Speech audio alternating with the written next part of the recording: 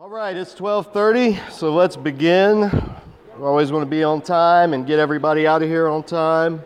So our commitment to you is it's a 1-hour event, so you can get back to work. Keep making that cheddar. So we are in Numbers chapter 29. We've been looking at the holidays, the feasts, the calendar of Israel. And chapters 28 and 29 lay out the daily, weekly, monthly, yearly celebrations, Israel's calendar. Now, the holidays that we're looking at are spelled out elsewhere, back in Leviticus 16, Deuteronomy 20-something, I can't remember exactly, but we haven't gotten there yet. They're all spelled out, and they give you more detail about these feasts, these holidays. But in this section, remember, they're being reiterated to the second generation of Israelites. Okay, so the ones who heard these directions before, they also watched their parents die in the desert of disobedience. And so this generation now is getting the covenant is being reaffirmed to them, retold. In fact, the entire Deuteronomy is going to be basically that. That's what the word Deuteronomy means, second law. They're going to hear the law again.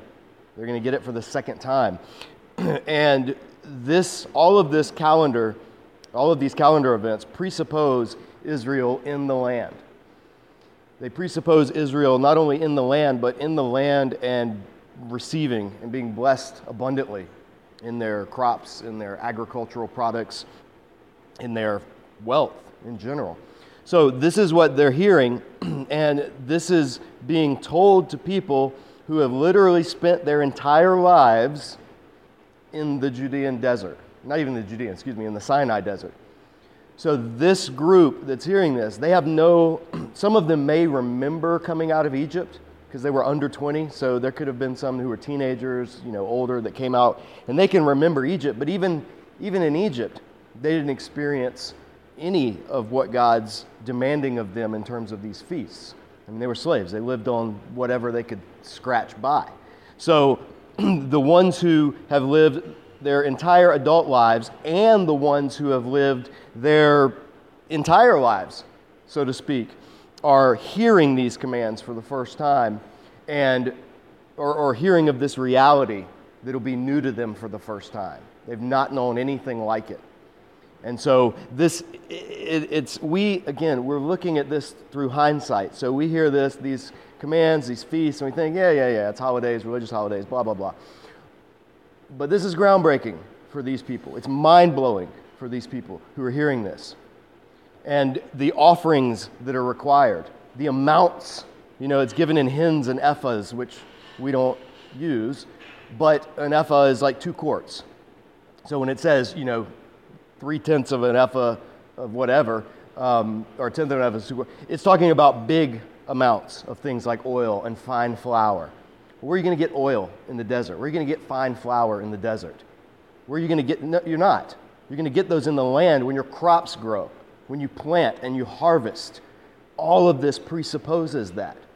So even believing that God is calling them to this and accepting it, okay, we can do that, is an act of faith because they're realizing God's requiring these sacrifices.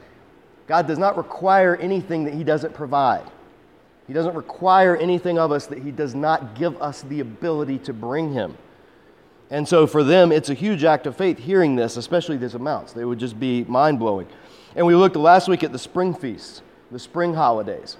So Passover, which celebrates the entire identity of God's people. This is who they are, their entire existence. Passover for Jews is what, it's not even a good, Passover for Jews is what the cross and the resurrection is for Christians. Like without it, there's no Jewish people. Without the cross and resurrection, there's no Christianity. Right? Well, it's no coincidence that they happened at the same time on the calendar, if Jesus is who He says He was, which is the fulfillment, the Passover lamb, the final sacrifice.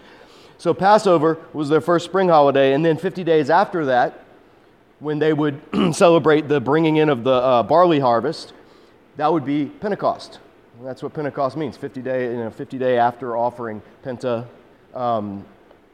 And that's when they would celebrate not just the bringing in of the barley harvest, but also in later Jewish tradition, they would celebrate that as the giving of the law at Mount Sinai, when God gave the law to His people. after they came out of Egypt, when they then met him at Mount Sinai, which now, as we've seen the past year and a half, they have a portable Mount Sinai that goes with them wherever they are, which is the tabernacle. And so they're going to celebrate the giving of the law every year at that tabernacle. And so that then commemorated the giving of the law, the God's entering into a covenant relationship with his people, the Sinai covenant. Well, again, no surprise, it was on Pentecost that the Holy Spirit descended. That the Jewish followers of Jesus, celebrating their Jewish holiday of Pentecost and the giving of their Jewish law, were filled with the Spirit of their Jewish Messiah, the God of Israel. And taking then that commission out into the world, God entered into covenant with them once again on the very day. So all of the yearly flow of Israel's calendar has significance in terms of the redemptive history of God's people. It's not haphazard. And it just happens to, I use that ironically, coincide with this agricultural calendar. Because why? What did Genesis spell out? God is the God of creation. He's the God of bringing order out of chaos. He's the God of the rhythms of evening, morning, day one, evening, morning, day two, evening, morning, all the way up until what? Sabbath, when you have rest. And this rhythm, this flow of creation is seen as the imprint of God on creation, this good thing. Even when he created the sun and the moon, called them the lesser light and the greater light in Genesis, they were for what? For marking the times, the seasons, the festivals. So you can go back and read Genesis, and he front loads, he foreshadows, even in the creation account, what these times, what these lights in the sky are going to be used for. And there were two calendars that the civilizations of the world at this time used. There was the lunar calendar. Every 30 days, the moon is new. Every 30 days, it waxes, it wanes, and it comes back. But then there's the solar calendar, which is not quite every 30 days. It's a little off. The Earth goes around the sun once. Well, they spent a lot of time looking at the skies, and so they knew, well, these dates aren't exact. I mean, these greater light and this lesser light, they don't add up exactly. And so while they would use the sun for counting a year, they would use the moon for counting the months, and that led to some confusion among which group used what. Babylonians would use the sun, the Egyptians would use the sun, Babylonians would use the moon. You know, there was both. And that never really got settled until after the time of Jesus in terms of the dates. So when we look back, one of the things to realize is when we're looking back into Scripture, the dates, the chronology, we always have to keep in mind that we've got multiple calendars in use. And different empires dated things differently. There weren't AD and BC, right? We take that for granted. But before Jesus, there was no AD or BC. So it would be in the year of such and such, and it'd be like a king. Or in the year of the battle of so-and-so. And then some kings would do it in the year of, meant the year they ascended on the throne. And then others would mean the year after they'd completed a full year on the throne. So dates in biblical chronology have been just mind-boggling and head-scratching for people forever. But again, the purpose of these dates, the purpose of this concept of time is not so much so that you can get your calculator out and do these calculations and come up with these secret things that some knucklehead does every year, it seems, about when something's going to happen. Whether it's blood moons or whether it's Bible codes or whether it's some other nonsense that just sweeps through people, you know, kind of creates a little bit of buzz, gets people excited, and then what? Nothing. It goes back to normal. What we have instead are, no, God is giving us this not so we can predict secret things, but so we can recognize and we can worship the God who put these things into place to begin with, the sun and the moon, the one who stretched out the heavens with his hands, the one who waters the earth. It's God, not Baal, not Asherah, not Chemosh, not Molech, the gods of these peoples, of the Canaanites who they're going into, but Yahweh, the God of Abraham, the God of Isaac, the God of Jacob. That's the God in whom we trust to give us the ability to bring forth the fertility of the land. This is all of what God's ingraining in Israel with these festivals. Because look at what he says. We'll move now into the fall festivals. And this is starting in chapter 29. The first one says, on the first day of the 7th month, hold a sacred assembly and do no regular work. It's a day for you to sound the trumpets, or a day of trumpet blast. It's an aroma pleasing to the Lord. Prepare a burnt offering of 1 young bull, 1 ram, and 7 male lambs a year old. all without defect. With the bull, prepare a grain offering of 3/10 of an ephah of fine flour mixed with oil. With the ram, 2/10, and with each of the 7 lambs, 1/10. Include 1 male goat as a sin offering to make atonement for you. These are in addition to the monthly and daily burnt offerings, which we read in the last chapter, with their grain offerings and drink offerings as specified. They are offerings made to the Lord by fire, a pleasing aroma. So the first day of the 7th month. Now the 7th month, this is, again, this 2 calendar thing. It's the 7th month. How can it be? This would become to be the Jewish New Year. This would later become Rosh Hashanah. But it's the Festival of Trumpets in the Old Testament. This was the beginning of, and was seen as the beginning of the year. How can the beginning of the year be in the 7th month? It doesn't make sense. Again, keep in mind this 2 calendar thing. You've got a solar year, and then you've got the lunar cycles. You've got the solar year, and then you have the agricultural year. It's really, we do this all the time. We just don't even think about it. If you're in finance, you know that the fiscal year doesn't start on January 1st for everybody. Or if you're in school, you know that the school year doesn't begin on January 1st. The school year begins in the fall.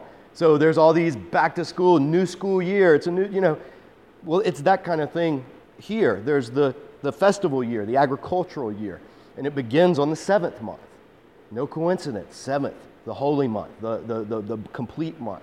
7 is everywhere in these numbers, all throughout Scripture. So the 7th month, we're going to get started. Blow the trumpets. Get ready. It's going to be a big month, and it is. So that's the first. Then after 9 days or so, then verse 7, on the 10th day of this 7th month, hold a sacred assembly. You must deny yourselves, or the text says afflict yourselves or humiliate yourselves. And based on how that word's used elsewhere in Scripture, it's almost completely certain that it's talking about fasting. Later, the prophets will use the same type of language. It's to deny yourself, to afflict yourself, to humble yourself, is to fast. All right, so on this day, hold a sacred assembly. Deny yourselves. Do no work. Present as an aroma pleasing the Lord a burnt offering of 1 young bull, 1 ram, and 7 male lambs a year old, all without defect. With the bull, prepare a grain offering, 3/10 of an ephah of fine flour mixed with oil. With the ram, 2/10, and with each of the 7 lambs, 1/10. Include 1 male goat as a sin offering, in addition to the sin offering for atonement, the regular burnt offering, with its grain offering and their drink offerings. So now on this day, we read about this day of atonement, Leviticus 16. If you were here last year, you remember the whole day is given in Leviticus 16. And so here it's just mentioned in terms of the offering. It's not just the offering. Leviticus 16 gives us, there's a whole thing that happens. With the 2 goats, and 1, the sins of the people is placed, and he's sent out of the camp. He's like the toxic dump truck of all the sins and evil of the people is sent away out into the desert, God removing their sin entirely. And then the other is sacrificed, and that is the offering on the altar in the sense of God receiving their worship. So there's this whole thing about this day that this chapter doesn't go into. But what it does tell us is that this occasion, so you've had the beginning of the new year, or the new calendar year, the new sacrificial year, whatever you want to call it. Now, the next holiday that's coming, this one's somber.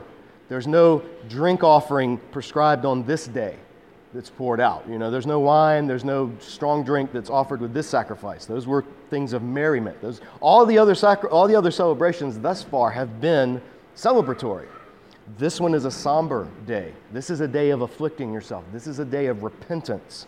It's the only day in the entire year where intentional sins could be atoned for. And we saw when you were with us in Leviticus that there were intentional and unintentional. There were sins that we didn't mean to commit and we committed, and then there were sins that we meant to and now we're sorry for. Well, the sins we didn't mean to commit, those are taken care of by the sin offering. Those are taken care of regularly by the sin offering. The sins you meant to commit but you're sorry later, you got to wait till Yom Kippur for there to be atonement for those. And that's why this holiday was crucial for the identity of the people of Israel. It's the one day of the year, all the sins of the people, including the high priest himself, laid on this goat and then sent outside the city to die.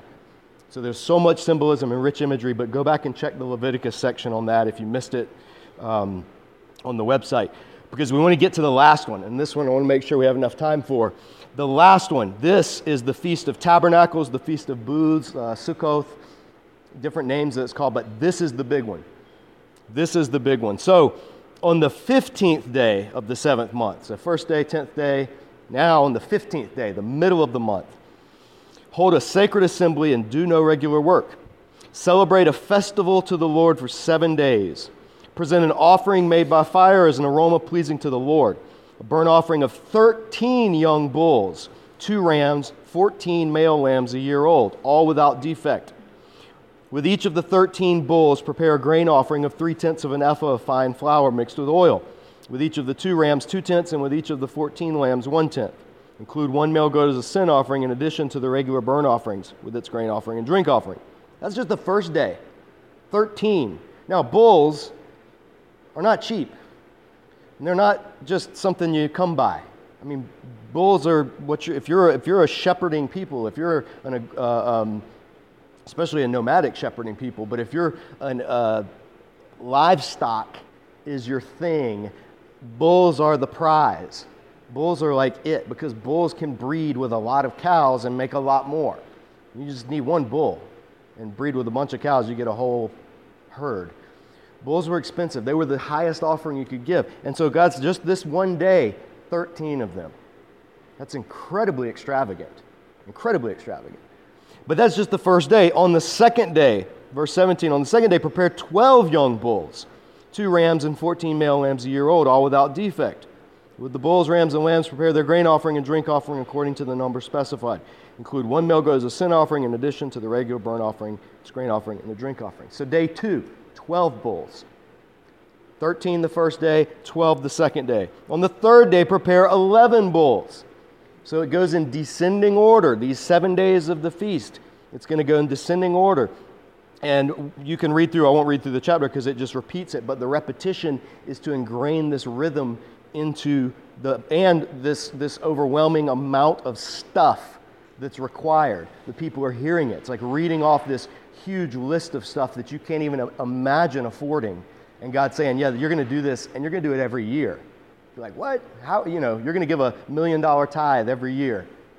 Okay, that presumes that I'm going to be a multimillionaire then, because there's no way I can give a $1 million tithe. It's that kind of thing in terms of how this would read to the audience. So it goes on the 4th day, prepare 10 bulls. The 5th day, prepare 9 bulls. The 6th day, prepare 8 bulls. And then it hits it so that on the 7th day, you prepare 7 bulls. So they meet right at that 7th point. And then verse 35, on the 8th day, hold an assembly and do no regular work. Present an offering made by fire as an aroma pleasing to the Lord, a burnt offering of 1 bull, so just 1 on the 8th day. 7 male lambs a year old, all without defect. With the bull, the ram, the lambs, prepare their grain offerings and drink offerings according to the number specified. Include 1 male goat as a sin offering in addition to the regular burnt offering with its grain and drink offering. In addition to what you vow and your freewill offerings, prepare these for the Lord at your appointed feasts, your burnt offerings, grain offerings, drink offerings, and fellowship offerings. Moses told the Israelites all the Lord had commanded him. Now, for more on burnt offerings, grain offerings, drink offerings, fellowship offerings, we covered that all last year. Leviticus, the first 7 chapters, we're dealing with all of these things. So if you missed it, again, hop on the website. You can review on what these are. But this is just summarizing. This festival of booths, the festival of tabernacles, Sukkoth, this was to be the day, or the week plus a day, in which Israel remembered who they were, not to mourn it, but to celebrate it. So they would do, and the provisions that are given elsewhere in Torah about this is they would actually make booths. They would make, we say booths, but we think of this, like a booth in a restaurant. It's a dumb word that we shouldn't use in English anymore if we're talking about this. What it should be is shacks.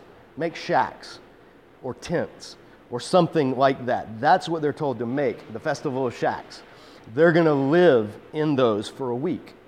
As all this is going on, as the extravagance of the offerings are being presented on behalf of the people, they're living in shacks. Why?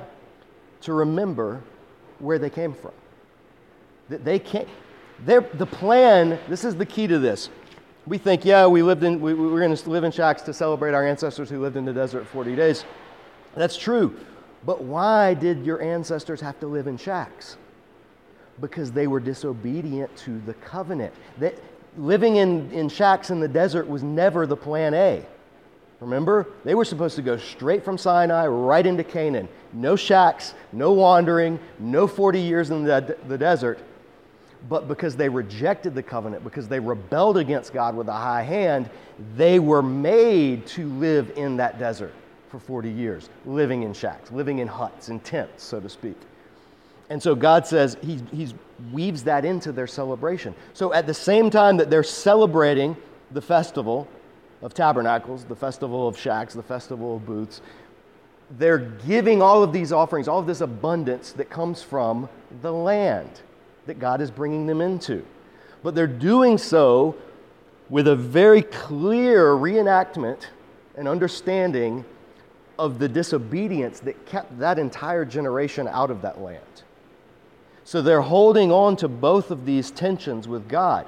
The reality of disobedience is recognized, and that's what the shacks are. That's what living in these booths is a reminder, not of the time our ancestors went camping. No, the time our ancestors died in the desert for their disobedience, and we, an entire generation, grew up in these desert shacks. So that will always be part of that celebration. But at the same time, it's acknowledging that the land that God did bring them into is a land flowing with milk and honey. It's a land of abundance. It's a land that's all the things that God promised them it would be. And so they celebrate that. It's not one over the other. It's not just a big party, and it's not just a week of mourning. It's a celebration, but with the acknowledgement of what they've experienced as a people.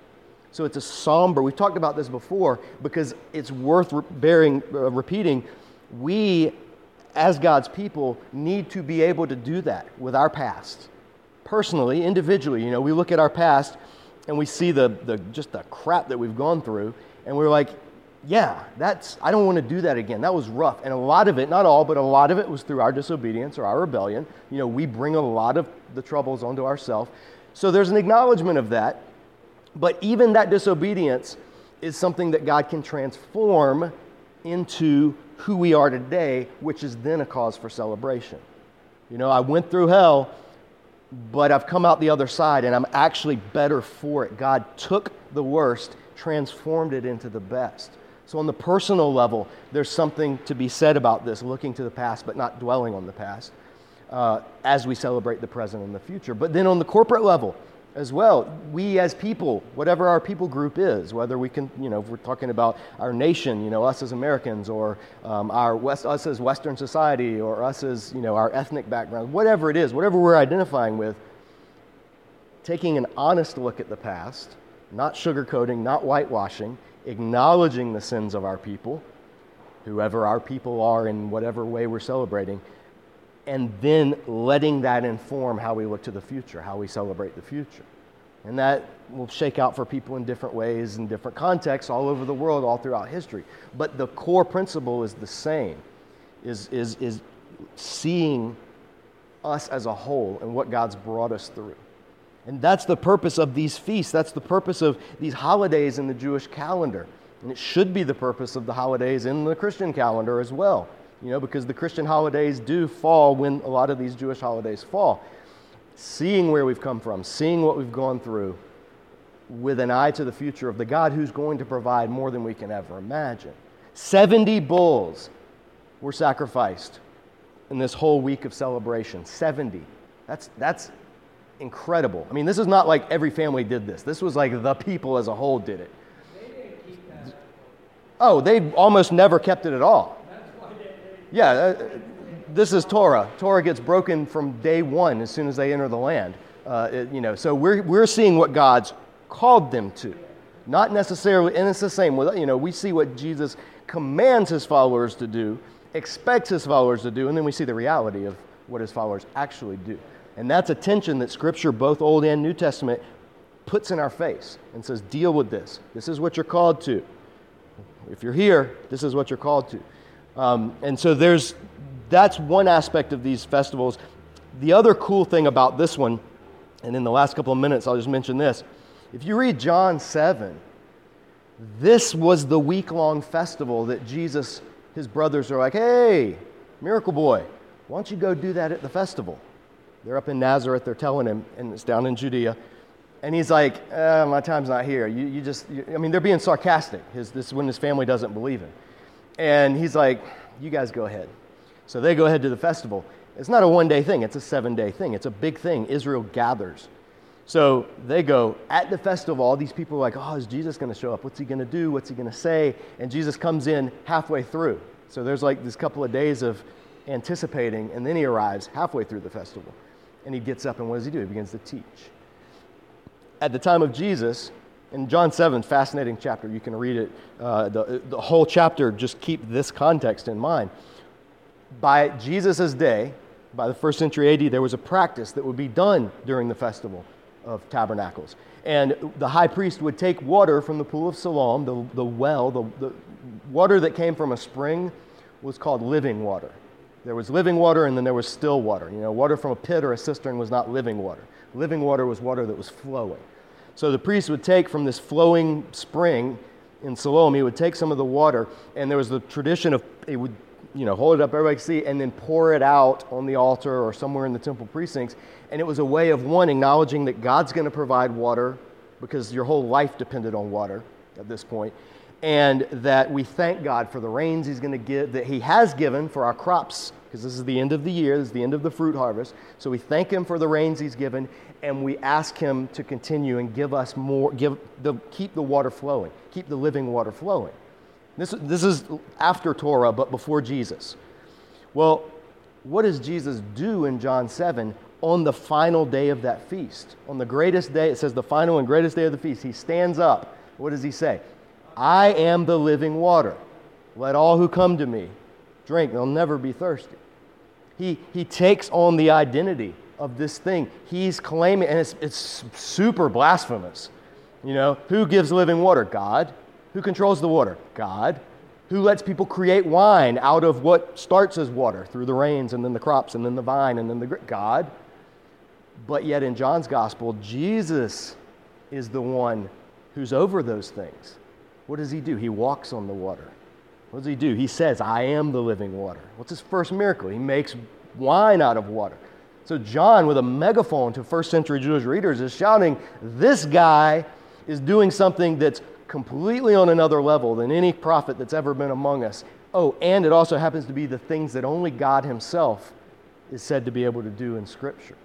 And that's when Jesus is kind of starting to take on that public persona of, hey, I'm not just the Messiah, I'm the Son of Man. So it's it's just a neat little inference. Go home and read John 7, but have in the background this holiday, and it will give you a new understanding, a different flavor of what's going on. But we've got to wrap up. The point is, in Israel's keeping of these, or intending to keep these yearly, daily, weekly, monthly, and yearly feasts, one of the things that they're doing is, there's a great study note. I rarely read the study notes from different Bibles, but this one is in the Archaeology Study Bible. There's a great note, and I'll end it with this. It says, the rhythms of time for worship, especially festival time, are a rejection of death and the impact of the fall. The rejoicing and sharing associated with the feasts asserted the quality of life and the value of community and affirmed the goodness of God's original creation. The rhythms of time for worship are a return to the creation principles, in that redeeming the time in this way conquers the chaos and recovers cosmos, or order, in the fallen world. And this was very much at home in the Hebrew mind, was this celebration. Even in the midst of sin, the reality of sin, there were sacrifices at all of these things, and there were whole burnt offerings at all of these festivals. But along with those which speak to the sinfulness of humanity, there was this lavish celebration and feasting and merriment and drink offerings, and even some strong drink offerings, wine and liquor. It was partying, but a godly partying, at least it was intended to be. By the time of the prophets, they would completely have bastardized this to the point where God says, I hate all this. I hate what you're doing. Stop. I don't care. But as it's intended, at least. It was the bringing together of the two reality of sin, living in the shacks, and the reality of what God does through creation, providing all of the agriculture, all of the abundance. And then all of those things would culminate in when God himself steps on the scene in the flesh of a human carpenter from Galilee, and he says, I'm the living water. I'm the bread of life. I'm the temple. I'm the Passover sacrifice. I am the true vine.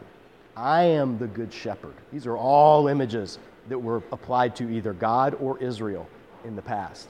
And Jesus, God as Israel, steps in and says, yep, and it all points to me.